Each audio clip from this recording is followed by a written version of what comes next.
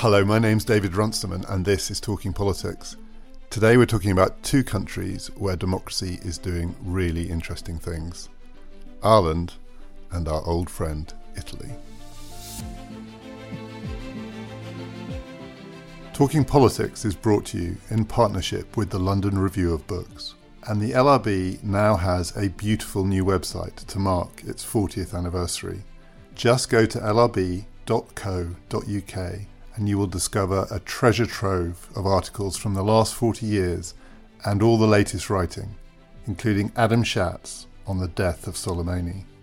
If you take out a subscription, you will get all this and so much more. The print magazine, the LRB app, and unlimited access to that archive, all for just £1 an issue. To subscribe, visit lrb.me/talk.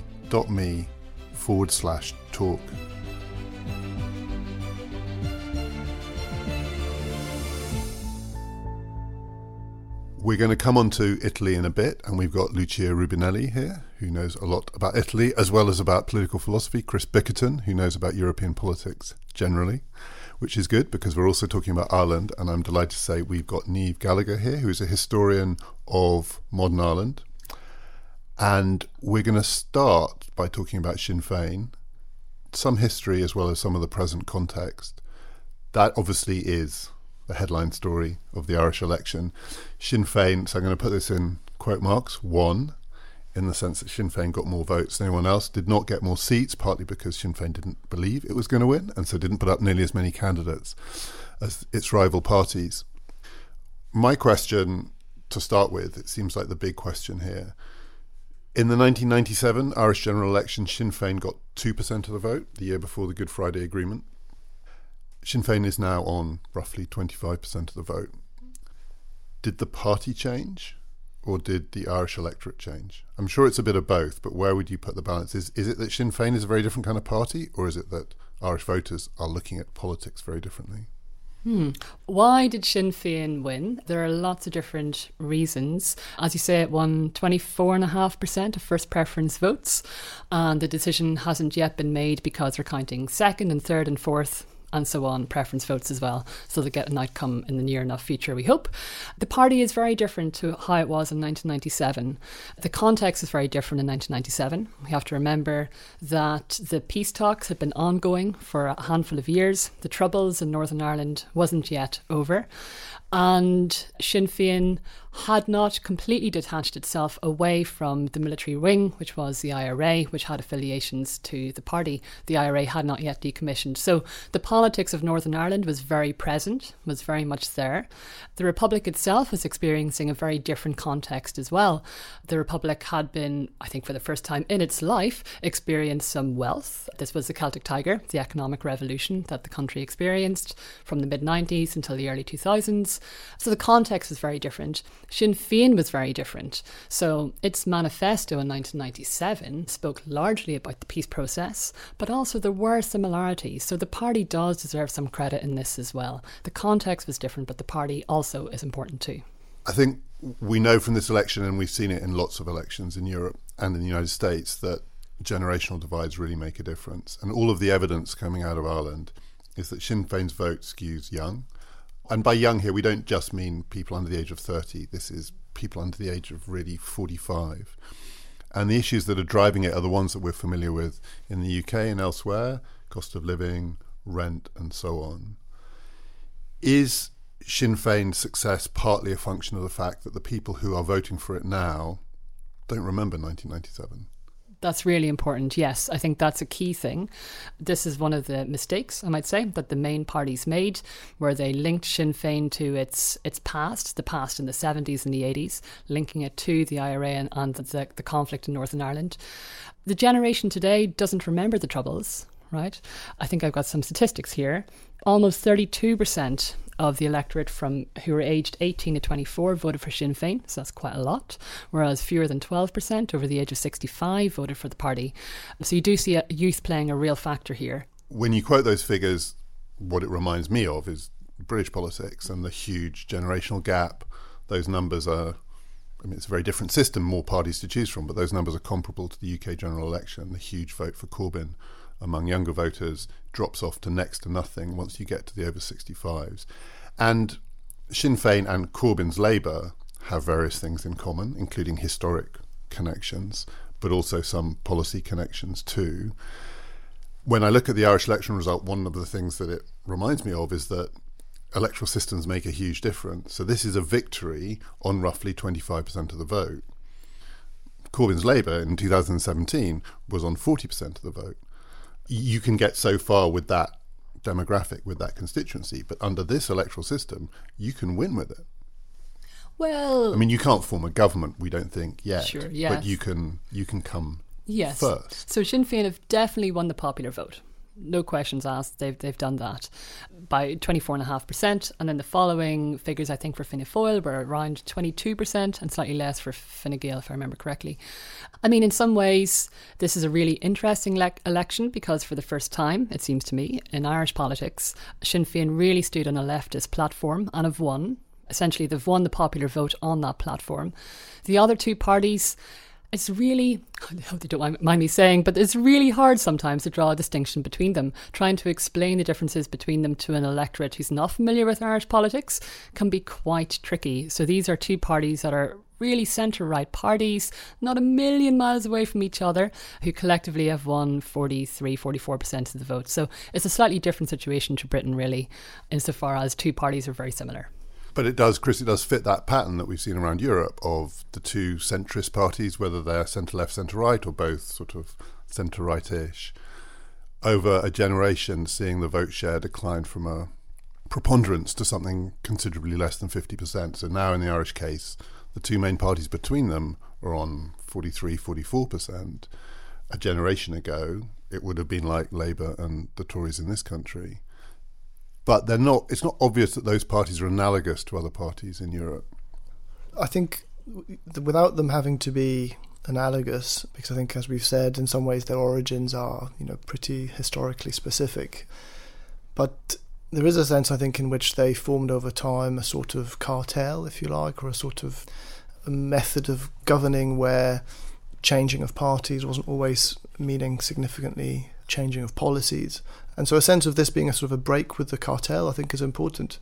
Vote share can decline over time, but that doesn't mean that actually the parties change very much. And in this instance, I think there's a fair amount of, supporting a government that was a minority government but was given support by the other side.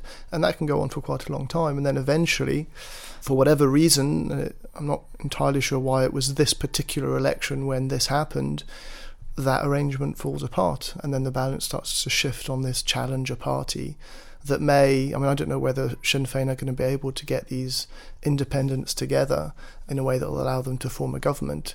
But it seems to be interesting that in any case there are, I think, around something like 50 independents that they could possibly have some alliance with, which itself is symptomatic of the decline of these two main parties, that they have all the representatives. Plus, you've got the rise of the Greens as well, a story that we're seeing around Europe. This was a very, very good election for the Greens. It's independence plus Sinn Féin plus Greens still doesn't get you to a government. Still doesn't get you to a government. But it gets you close. Gets you close, yeah. I think the more realistic option at the moment is for one of the other parties to have some sort of coalition with Sinn Féin. And that's not going to be Fine Gael, because they ruled out that possibility. Fianna Fáil said initially that they wouldn't, but haven't reiterated that since Saturday.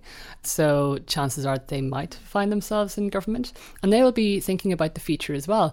If another election needs to happen because no government can be formed, it's very possible Sinn Féin will run many more candidates and win by a majority in the next election. So Fianna Fáil will be thinking about that option as well. I'm wondering, is it in their strategic interests to form a coalition now or to then play a very risky game for another election? So Fianna Fáil is in some ways the party that's hardest to find an analogy for anywhere else. So I was listening to the David McWilliams podcast last week, which I recommend, and they had an interesting discussion about this, and it's relevant for what we're going to go and talk about, which is if you're trying to look for a comparison for Fianna Fáil around Europe, the only one they could come up with was Andreotti's Christian Democrats in Italy, a party that in the end was destroyed by corruption and economic failure. Fianna Fáil were nearly destroyed by the crash. Presumably that was a near-death experience for that party. Absolutely, yeah. But survived it. even then, it's kind of odd it's hard to place that, because I think of that form of Italian politics as being very much a 20th century thing. And yet here is this party that had a near-death experience, and it may still be about to form the next government. Yeah. And the David McWilliams podcast, they also said this party has to be recognised as one of the most successful political parties anywhere in the world in its ability to keep going and winning. This is partly because the Irish really like their history, and history is very important to these political parties. So it's much more than just a party of choice who you vote for because of policies. There are important historic connections back to the Civil War in 1922-23, and these two parties, Fine Gael, Fianna Fáil, essentially dominated the political landscape for the entire 20th century.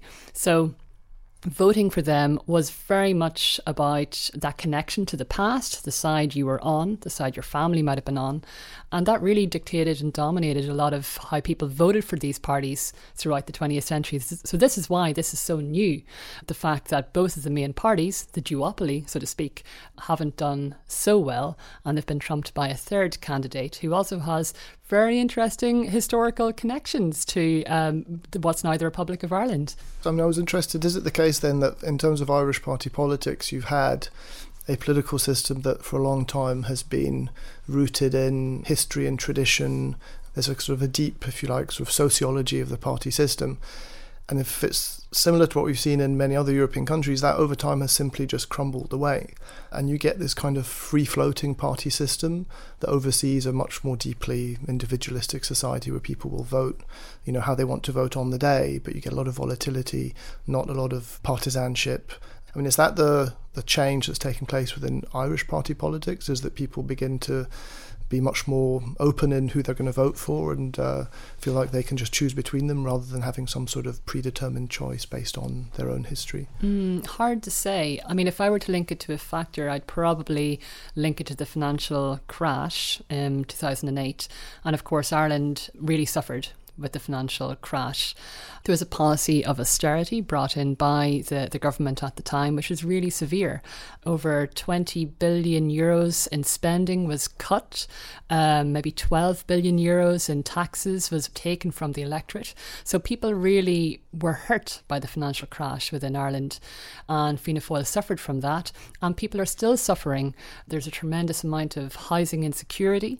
Homelessness is fairly high, but 10,000 people within the Republic of Ireland, that's quite a lot. So the legacies of that, I think, are partly why Sinn Féin won the popular vote in this particular election. Is this one of those elections where the politicians themselves didn't see it coming? I mean, it looks like that. The mere fact that Sinn Féin didn't put up enough candidates to reap the full benefit of their success. And Sinn Féin have not been doing particularly well in recent local elections in Ireland. Fianna Fáil seemed to think that enough water was under the bridge that they might be forgiven, and it looks like in many ways they're still not being forgiven. Fine Gael, the incumbent government, seemed to believe that a strong economy and having played a shrewd game on Brexit would give them the benefit of the doubt with the electorate. It looks like, in their different ways, they all misjudged what was going on. They did, yes. In this way, maybe it is a victory for the people. They outsmarted. It's actual democracy. Yeah, who would have thought in Ireland of all places? You're allowed to say that. they outfoxed the politicians. No, it's really interesting, and I'm sure Fianna Fáil and Fine Gael are thinking about what did they do wrong, what could they have done better, and I think part of it was not differentiating enough from each other. Fine Gael hoped that the successes Leo Varadkar had here in the UK with the Brexit negotiations and with bringing Ireland's economy, I mean, getting it out of the terrible state it was in, it deserves a lot of credit. And I think he felt, and the party felt, that was enough to secure votes, but clearly it wasn't. And Fianna Fáil didn't do enough of a good job in differentiating itself from Fine Gael. And both of them trying to blacklist Sinn Féin in a way, which was an argument that did work in earlier elections, didn't fly in this one. I'm just wondering if the Irish economy has emerged from the crisis and has emerged strong from the crisis. Why then do you have this, large number of, as we've said, younger voters feeling as if they're not getting, it's not working for them? I mean, is this an election driven by the economic dynamics? But that would then suggest that they're not. So I'm just trying to understand what are the electoral sort of fallout of the post-crisis boom, I suppose, or the growth coming out of the crisis. Yeah, there does seem to be a divergence between the national figures that are cited, GDP growth and usual national indicators, and the individual experience, with people, particularly in Dublin, being priced out of rent, dire shortages in housing supply, people commuting longer and longer to work. So even though the figures suggest Ireland's doing better, and of course it's got many more corporations within Dublin who are helping to influence that figure, a large section of society don't feel like they've actually improved. So there's this divergence, I think, between national economic trends and between the individual experience. And it feels like one of those classic elections. It was a story that was told during Brexit that people would say, don't quote GDP figures at me, that's your GDP, it's not my GDP. And we are learning more and more that these amalgamated figures do not capture people's experiences, and the generation divide seems to be where that really comes home to roost. Exactly. And this seems like one of those elections. I mean, it's still striking to me that when you compare it to, say, the Labour Party here, Sinn Féin and Corbyn's Labour are pretty similar, and some of the controversies are similar. So Sinn Féin were quite keen on the Maduro regime in Venezuela, and that did have some traction in Irish politics. I mean, they're vulnerable potentially on similar grounds. So even if you forget the past, historic links to regimes that don't look so great now is a problem for them. And yet, electoral systems matter so much. So a first-past-the-post two-party system where you try and corral that kind of politics into one of the two mainstream parties will take you so far. It nearly got Corbyn into Downing Street, but it didn't quite, and then it fell away. Here we're looking at something else, which is that kind of politics going in potentially into coalition with one of the mainstream parties, and indeed possibly in the end becoming the dominant partner in one of those coalitions. There is a future here for, I'm going to call it Corbynism. It's obviously something very different too, but it has some connection with Corbynism, which looks completely different from what it looks like being the fate of Corbynism in this country. And it's the electoral system that's delivered that. I mean, if I'm to distill it, why have the politics of the left won in Ireland? Well, I mean, in some ways, this is interesting in Europe. Finally, Ireland, after 100 and odd years and more, has seemed to develop what looks like a left and a right for the first time. And that's quite interesting because other countries might be shying away from that model, whereas finally there seems to be an election on that model. There's a slightly sort of paradoxical quality to it, which is what allows the left and the right to emerge within Irish party politics is the dissipation of these traditional cleavages that propped up its traditional two-party system. So you have a kind of reorientation where people don't longer feel so loyal to one of those two main parties and are freer to vote, for instance, for Sinn Féin because of the receding of this big sort of historical baggage that was really the origins of the party system itself. And in that vacuum, I suppose, you get the emergence of then this left-right dynamic. I suppose the question is, how enduring is left-right politics going to be in Ireland? Maybe it'll endure beyond this election, or maybe what's driving this kind of what's going on at the moment is not. I mean, left-right was itself a real division of society. Yeah, that was my feeling about it, which is volatile left-right politics doesn't feel to me like left-right politics. I mean, it's contingent, and skillful politicians can certainly exploit an appetite for something which we would call much more left. But I think of left-right as being an enduring division, and it's not clear to me that this one is. No, absolutely. I mean, we can't. It's been a week, not even, and we can't make a decision based in the future. We can't predict this really, but I think you raised an important point there. We have to give credit to Sinn Féin itself for its creativity in this election, but also it has been a party that has stood for a long time on really the politics of the left as well, on this idea of social democracy, on the idea of looking after the people who've been squeezed out. And they've a long history of this. So in some ways they've just been working hard at this, and it's finally come to fruition as well for them. It's not that sudden. One historical question then I want to ask you briefly about Brexit.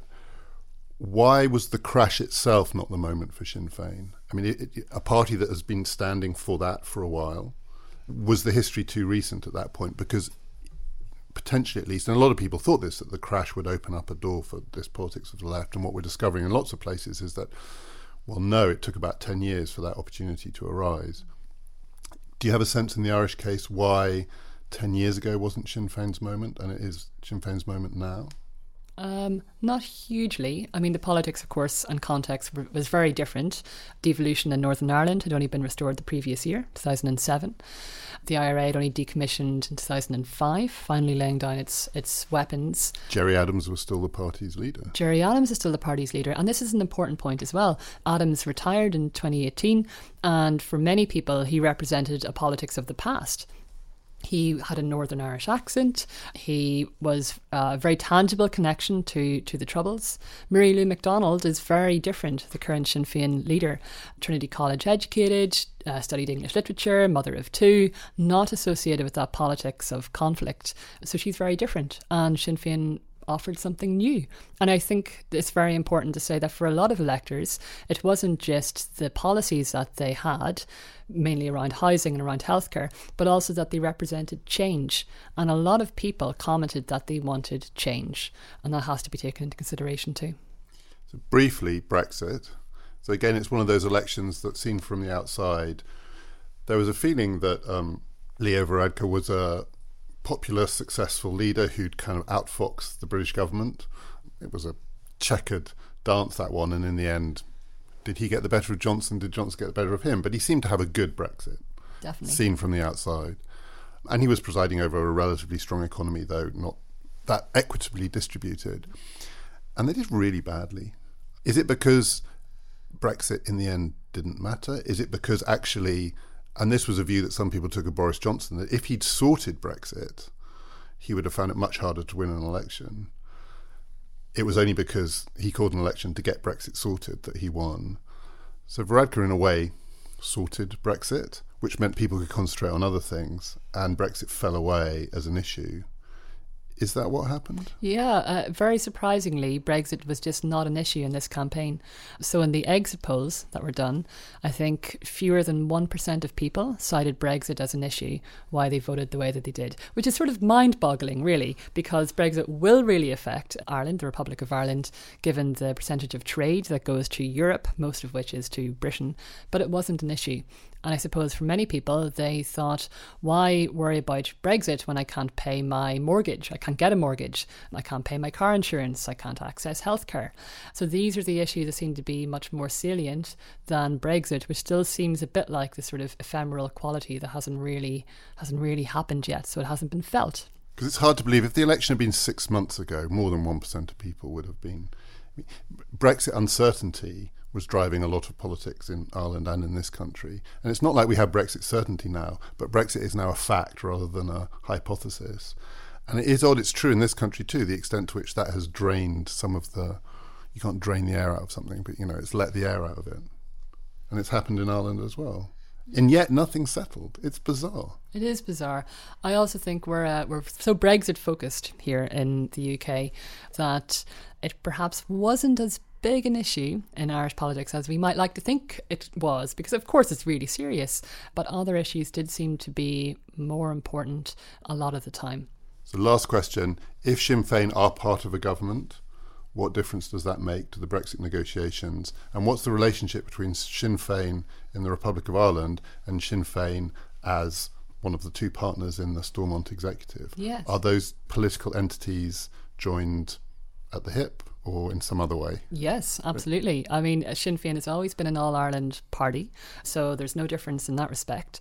Even in the recent elections here, the 12th of December UK general elections, the leaders' debate in Northern Ireland, where the party leaders come on and they're quizzed and interviewed, Mary Lou McDonald appeared on behalf of Sinn Féin in Northern Ireland. Michelle O'Neill, who's the deputy leader, who actually is now the deputy first minister, she did not appear because it was a leaders' debate. So Mary Lou appeared even though she's not standing in a Northern Ireland constituency. So that itself shows that that's how the party views the world, that's how it views the island of Ireland, and that's been an important policy Sinn Féin has always held and has remained very committed to.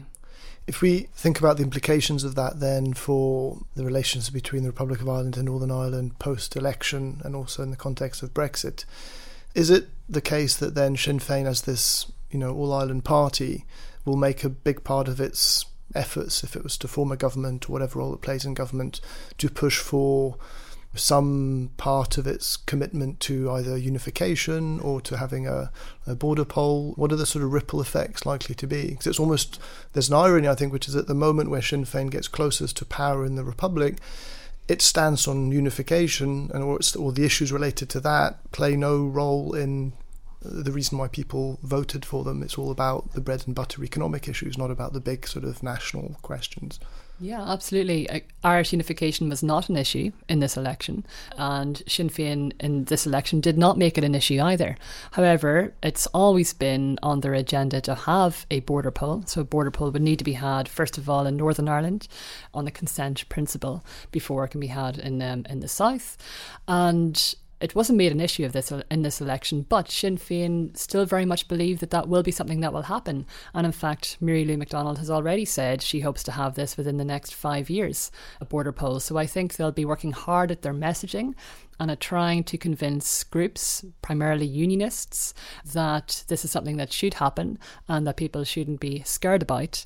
But it is going to raise a spectre of many ghosts and people will be spooked. One of the things I've been impressed by Mary Lou McDonald is the fact that people call her Mary Lou and don't feel the need to say her, because normally, like with Mayor Pete, it's because the politician has an unpronounceable surname, but she has a completely pronounceable surname. And yet I've noticed even in the press coverage, she's become Mary Lou. That should have been a sign for people who didn't see this coming. When you get to be on first name terms with the electorate, you're doing pretty well. Absolutely. Jerry Adams wasn't known in this country as Jerry.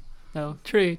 No, I'm definitely not. Yeah, it's very familiar, right? This is where personality plays a key role too.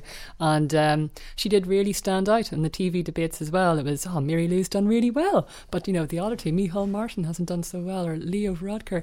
You're right, they used both of the names for the others, but she was always Mary Lou. Although, to put a down on it, it's a bit like Nick Clegg. When he broke through, it was, I agree with Nick. Didn't last. Talking Politics is brought to you in partnership with the London Review of Books. This podcast is brought to you by eHarmony, the dating app to find someone you can be yourself with. Why doesn't eHarmony allow copy and paste in first messages? Because you are unique, and your conversations should reflect that. eHarmony wants you to find someone who will get you. How are you going to know who gets you? If people send you the same generic conversation starters they message everyone else. Conversations that actually help you get to know each other. Imagine that. Get who gets you on eHarmony. Sign up today. We might come back to Ireland in the next bit of the conversation, but we're going to do one of those screeching segues from Sinn Féin to the sardines. I didn't know how to do this because they're not really, apart from the fact they begin with the same letter. I don't think we can call this episode Sinn Féin /sardines. I don't think either side of that equation would be happy with that. No. So before the drama in Ireland, we'd also been planning to talk about Italy, where there's quite a lot of drama going on. But what connects these two stories of our contemporary democracy is not just the volatility. And Ireland, I'm not saying Ireland is a sort of lagging story in this respect, but the surprise came, relatively speaking, from nowhere. People hadn't been thinking of Ireland as a place where these dramas were being played out. Whereas Italy, as often, seemed to be the kind of canary in the coal mine. It's a leader when it comes to political volatility. Something to be proud of, yeah. So new parties in Italy is part of the story, and we'll come on to Five Star in a minute. Also new movements. So the Irish story is a very old party suddenly breaking through, finally, after many, many decades. The Italian story recently has been of the rise and fall, the remarkable, rapid rise and fall of new parties and new movements. So Five Star sardines, Five Star have fallen. I mean, I think they're done, right? Well, I mean, nothing is ever completely done in Italian politics, so I wouldn't know. Really? No, I wouldn't say. I mean, Berlusconi was supposed to be done, and he's still around. Not as powerful as he used to be, but no, I don't think they are completely done. Certainly, they've lost a lot of vote share, no doubt about that, and a lot of credibility. And but no, I do not think they are done. I think they still stand a chance. Because one reason they might be done, you know this better than me, is that they're not a party. So, okay, Berlusconi and others, they create their own movements and so on, but they have a basic political infrastructure behind them, including some pretty experienced operators, some ruthless operators, people who know Italian politics inside out. And political parties are quite hard to kill, or movements that come out of political parties. Whereas Five Star, it never really professionalised, I think it's fair to say. It stayed true to its principles, which was it would crowdsource some of its policies, and in fact it would crowdsource some of its politicians. So when it goes wrong for a movement like Five Star, is there anything left? In some ways, in democratic politics, it's surprising how hard it is to kill off established political parties. But I also think the counter to that is the extraordinary weakness of new movements when they experience government, screw it up. I think they're done. I think done is quite a strong... whatever they represent, or whatever function they play in Italian politics, that remains beyond the ups and downs of the Five Star movement. They represented an experiment in political organisation, which was really to try and channel political organisation online and use entirely the web as an organisational device, but also as a device for controlling what the political movement does, the kinds of policies that it has. There was this, grand experiment in the possibility of digital politics. So this was the kind of, the project of Casaleggio. On the one hand, that makes it easier to all fall apart, but it also makes it easier in some way to just take on a different form. The sunk costs, if you like, are relatively low. But, they could have tried this and it could have gone nowhere. What made it really work, I think, was this upswell in discontent about the established parties, a sense in which the political system and its representatives were deeply corrupt. All of those feelings were channeled through the Five Star movement into some sort of sense of optimism about how to do politics differently. And that may, to some extent, have run its course, I think, which is that, if you were pretty optimistic about what the Five Star could do, you then found yourself repeatedly disappointed by the decisions it made. You found yourself disappointed by its willingness to ally itself to the Lega, I think, for a start, which made a lot of people disaffected who just were not ideologically close to the Lega. And then going into government with the kind of old sort of enemy, the PD, I think was really a final straw for many people.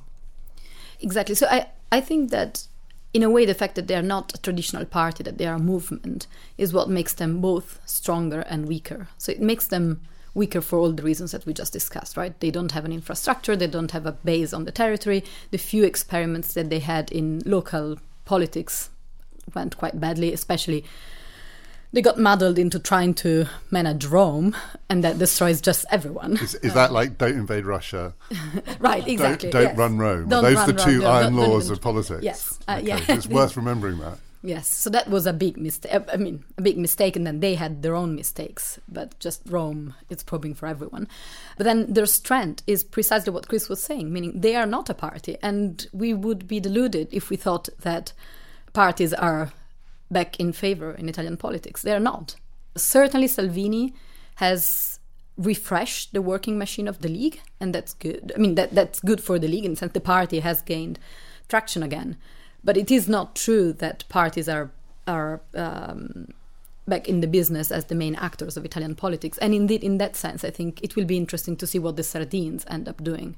So that was going to be my question, because they're almost like the extreme version of this. A bunch of people who share a flat, pissed off with politics, good name, good brand, gather in squares, gaining traction, large crowds turning out. It's a protest movement. Then there's a thought, could we turn ourselves into something more like, if not a party, at least an organisation that could stand for election? The coverage in the UK press is they're already falling out with each other because they don't actually agree what they stand for and so on. And yet, no question, over the last 6 months, made a huge difference to Italian politics. It's taken some of the edge off the League's successes. Indeed, Salvini's, he was meant to have his great triumph a couple of weeks ago. Did the Sardines make a difference to that? Give us a bit of background to that. Yes, so the Sardines are this movement that started off as a flash mob in a square in Bologna that was supposed to be a counter-manifestation to one of Salvini's electoral rallies.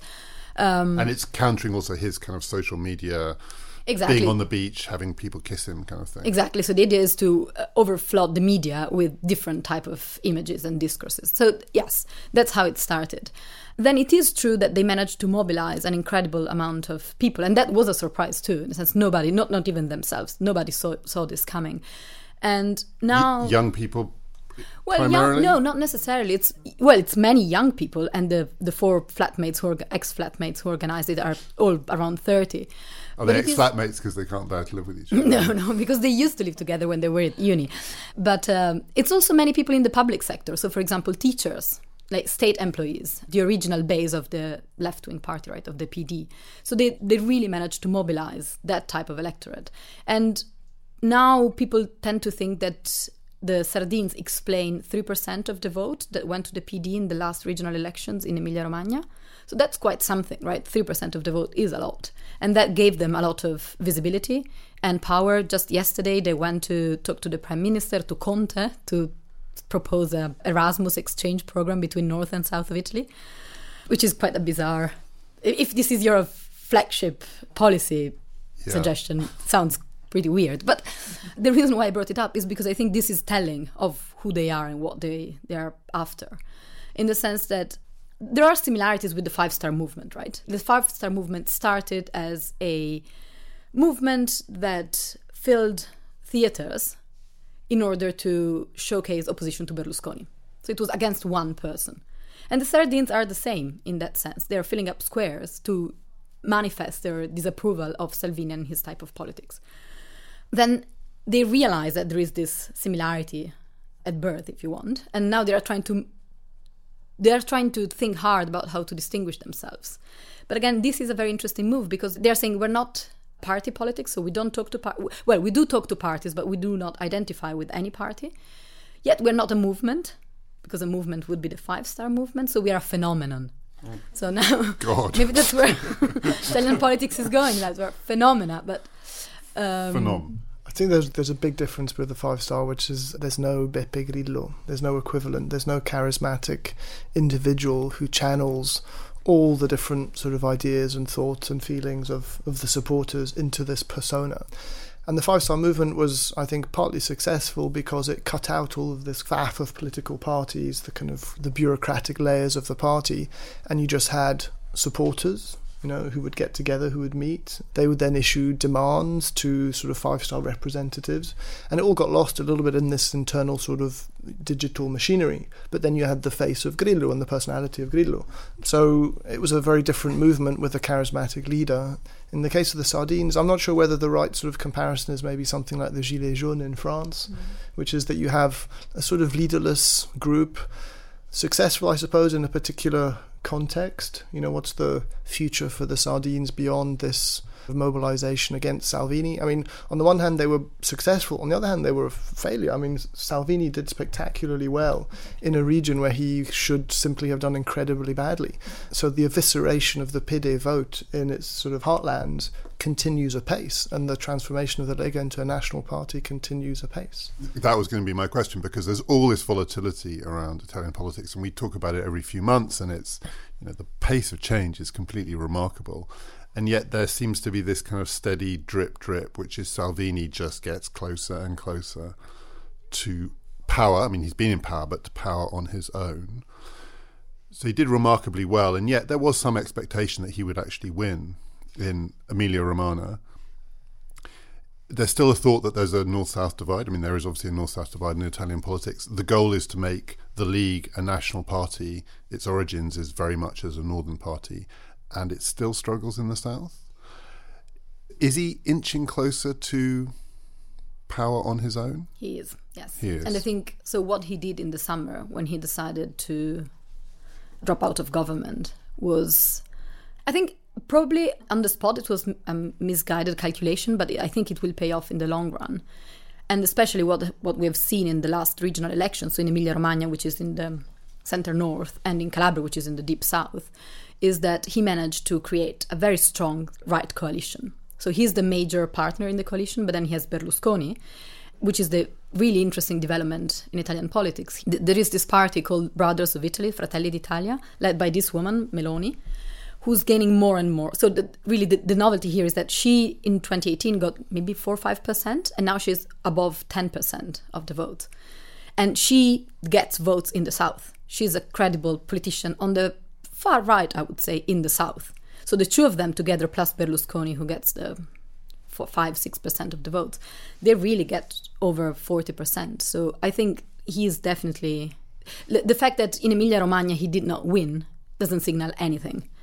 And if anything, the idea that he could win was a miscalculation on his part, because he blew it off of proportion, saying, I'm going to win, when it was clear from the beginning that he would not win in Emilia-Romagna, because Emilia-Romagna is the one region in Italy that votes on the left. I think it was quite a close run thing, but if you look at the breakdown of the vote for that particular regional election, I mean, the Lega just swept up anywhere outside of the kind of the centre of the cities, which have this middle class, urban, educated vote. When you start to break it up in terms of the urban, rural, the Lega do extremely well. Now that sort of model replicated across different parts of Italy, you start to get that urban-rural division. If the Lega are able to win some cities but also really start to sweep up in outside of cities, then the whole sort of centre versus periphery, city versus countryside and towns, I mean, that dynamic, I think the Lega are very strong. Yes, so in Emilia-Romagna, the League got all the votes of the poorest areas. So the region is a wealthy region, is a well-managed region, but all the poorest parts of the region went to the League. So that's telling. I'm not sure, though, that it maps on the votes for the League map onto a urban-rural divide, in the sense that they get just all the votes also in the north, in the big cities. So where I'm from, Verona, has been traditional. It's a very wealthy city. It's an educated city. It's a big city for Italian standards, and it has voted League for years.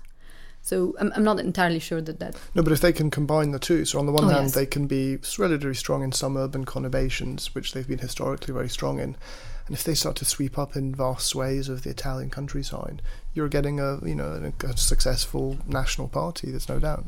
So I said close to power on his own, and of course it's not on his own, because any route to power in Italian politics does involve some form of coalition, Berlusconi and others, yet it would be a like-minded coalition in some sense. And I'm going to try and make a connection between Italy and Ireland here, because one thing that we are seeing in different political systems, Germany comes into this too, the UK comes into this too, is the problem of coalition government with parties or movements that are not well suited to each other, and one tends to be destroyed by it. I mean, Five Star were destroyed by being in coalition, first with the League and then with the Payday. The Liberal Democrats were destroyed by being in coalition. I mean, not destroyed because you can't kill parties, but close to destroyed. Something's going on in Germany now, very dramatic, the question about whether it's possible to go into government with the AfD. There's a huge question in Ireland for the two main parties about the risks and the opportunities of going into government with Sinn Féin. And there is a huge question for Sinn Féin about the risks and the opportunities of going into government. And this, again, is one difference between Sinn Féin and Corbynism, as such, is that Corbynism always had at its goal majority government. And then there would have been a question, had it had to form a coalition, what it would have done. Sinn Féin's never going to be a majority government in Ireland. What do you think is the risk here? Who has the most to lose if we do get a Sinn Féin plus coalition? We may not, but if we do. Really interesting question. Sinn Féin don't want to be a junior partner. That much is very clear. And it should be said, no one wants to be a junior partner because they're the ones that get destroyed. True, very true, very true. And Mary Lou McDonald would like to be Taoiseach. She really would. But I suppose many of us would like to be many things. Would you like to be Taoiseach? Actually, no, I would not like that job, David. I think I'll stay where I am. Thanks very much. So... yeah, there's a question for her, and of course we discussed earlier on, are there enough leftist parties who they could ally with to create a government? And the answer is probably no. The risks really are for the other two. Fine Gael is very clear on not taking up a coalition with Sinn Féin, and it's probably made a very strategic choice there. It knows it knows partly who normally votes for it, and they don't want to compromise that. The links between Fianna Fáil and Sinn Féin are maybe slightly more interesting. Both of them, for various reasons and at different stages, are the Republican parties. So in some ways they have slightly more of a connection to each other, ideologically speaking and historically speaking. But for Fianna Fáil, this is also a risk. It doesn't want its own historic legacy, and the reason why people voted for it, or at least remember these sort of historical reasons, to transfer to Sinn Féin. So I think for Fianna Fáil, it's more of a tricky question for it than perhaps for Fine Gael. I think... are we seeing the end of the sort of the era of the grand coalition?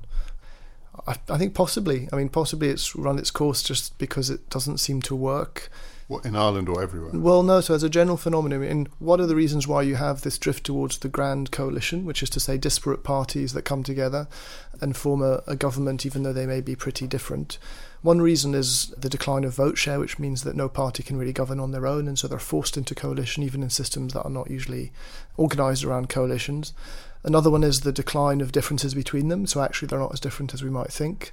And the third reason is to create this kind of cordon sanitaire against either far-right parties or populist parties or whatever's seen as beyond the pale. All those three things, I mean, maybe the declining vote share is not changing dramatically. It may be that the ideological differences are becoming more prominent and accentuated by the experience of grand coalitions, and it may be that there's just a greater willingness now to do deals with parties that might otherwise have been beyond the pale. Niamh, last question. Is it possible, notwithstanding what Chris has just said, that there could be what's called a government of national unity sometimes? Because probably what will happen is there'll have to be another election before that long. There is a year of Brexit negotiations coming up. The stakes are still high. Is it possible that all three main parties would cobble something together for a year and then you have elections in 2021? Or is that a step too far? I think for Fine Gael, no. They've made it very clear. So they wouldn't join a kind of stopgap arrangement? No, they wouldn't. No, they wouldn't. Sinn Féin, of course, realises it needs to speak to other parties and is happy to do so. And it's also feeling quite victorious because of Saturday. We're going to see a coalition in Ireland of some sort. So it's not the end of coalitions in Ireland. That's the important point, and that's likely to continue.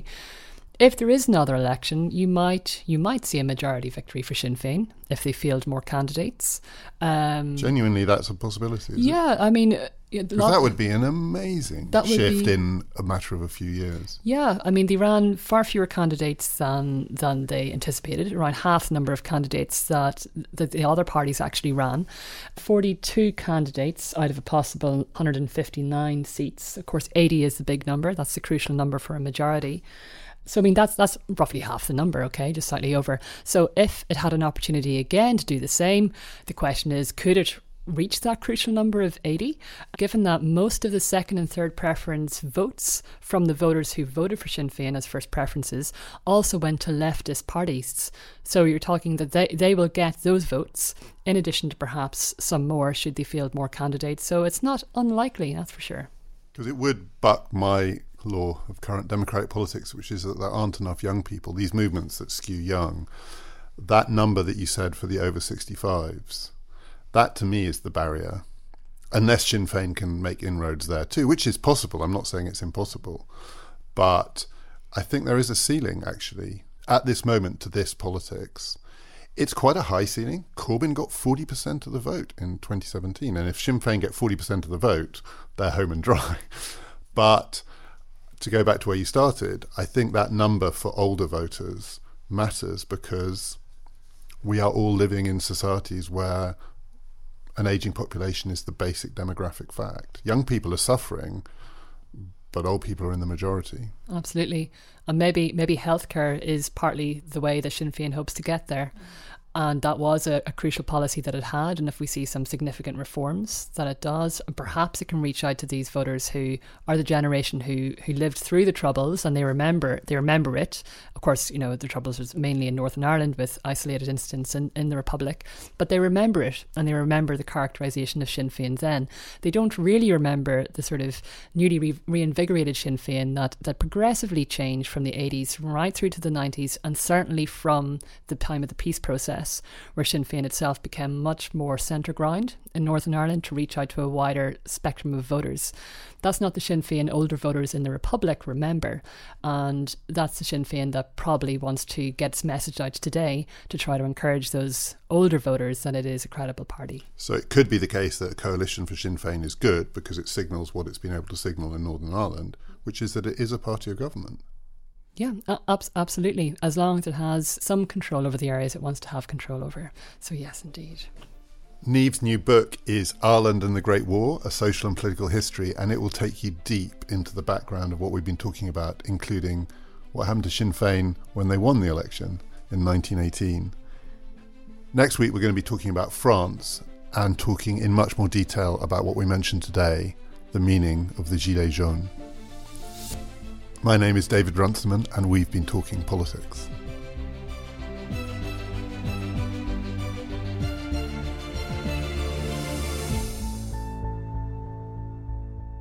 Because it would buck my current law of democratic politics, which is that there aren't enough people.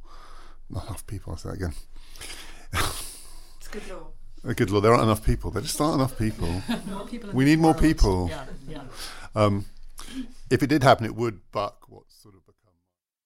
Well, first of all, I want to say thank you very much for inviting me on your podcast, David. It is a real pleasure to be on something I listen to regularly. So thank you. No one for ever that. says that. Oh, well, it's about time. It's about time. You're talking about Ireland, so we're going to be very nice today.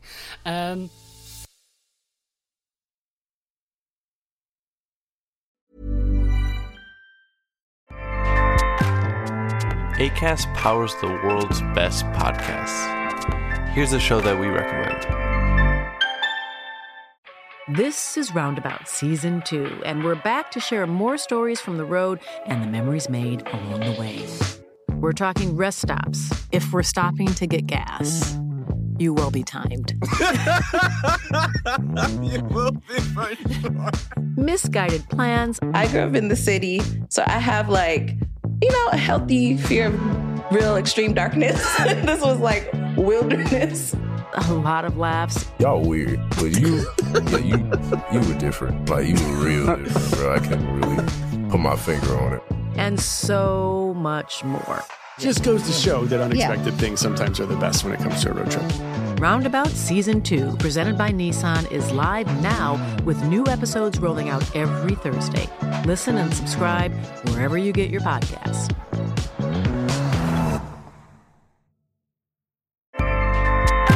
Acast helps creators launch, grow, and monetize their podcasts everywhere. Acast.com.